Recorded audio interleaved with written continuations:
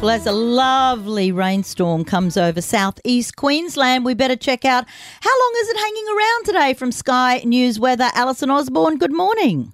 Good morning. Some fairly early morning storms delivering some intense rainfall rates across southeastern Queensland this morning.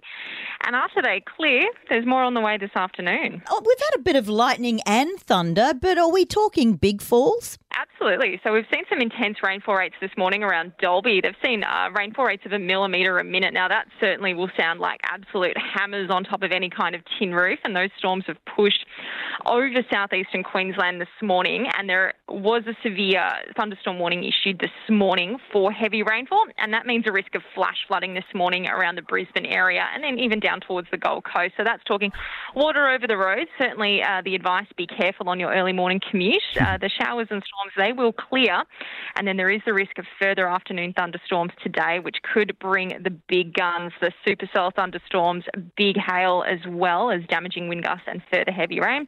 And that's a risk for Brisbane, but those storms are hit or miss, so it is difficult to predict exactly where they'll move this early in the morning. Alison, I hear it's not just us here in Queensland, though. This is right up and down the eastern coast.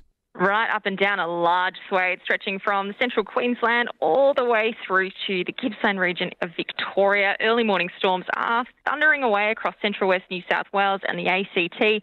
We're talking widespread afternoon thunderstorms today across the eastern seaboard. So quite a lot of storm activity. We can't even rule out a few tornadoes flashing up over northern New South Wales. Potentially southern Queensland. I know, very exciting, but of course not without their dangers. So the advice, stay updated on your local radio, of course, for your latest storm warnings, and you can always join us on Sky News Weather, Channel 601. Could you ask the storms how they managed to cross the Queensland border? Because I haven't been able to.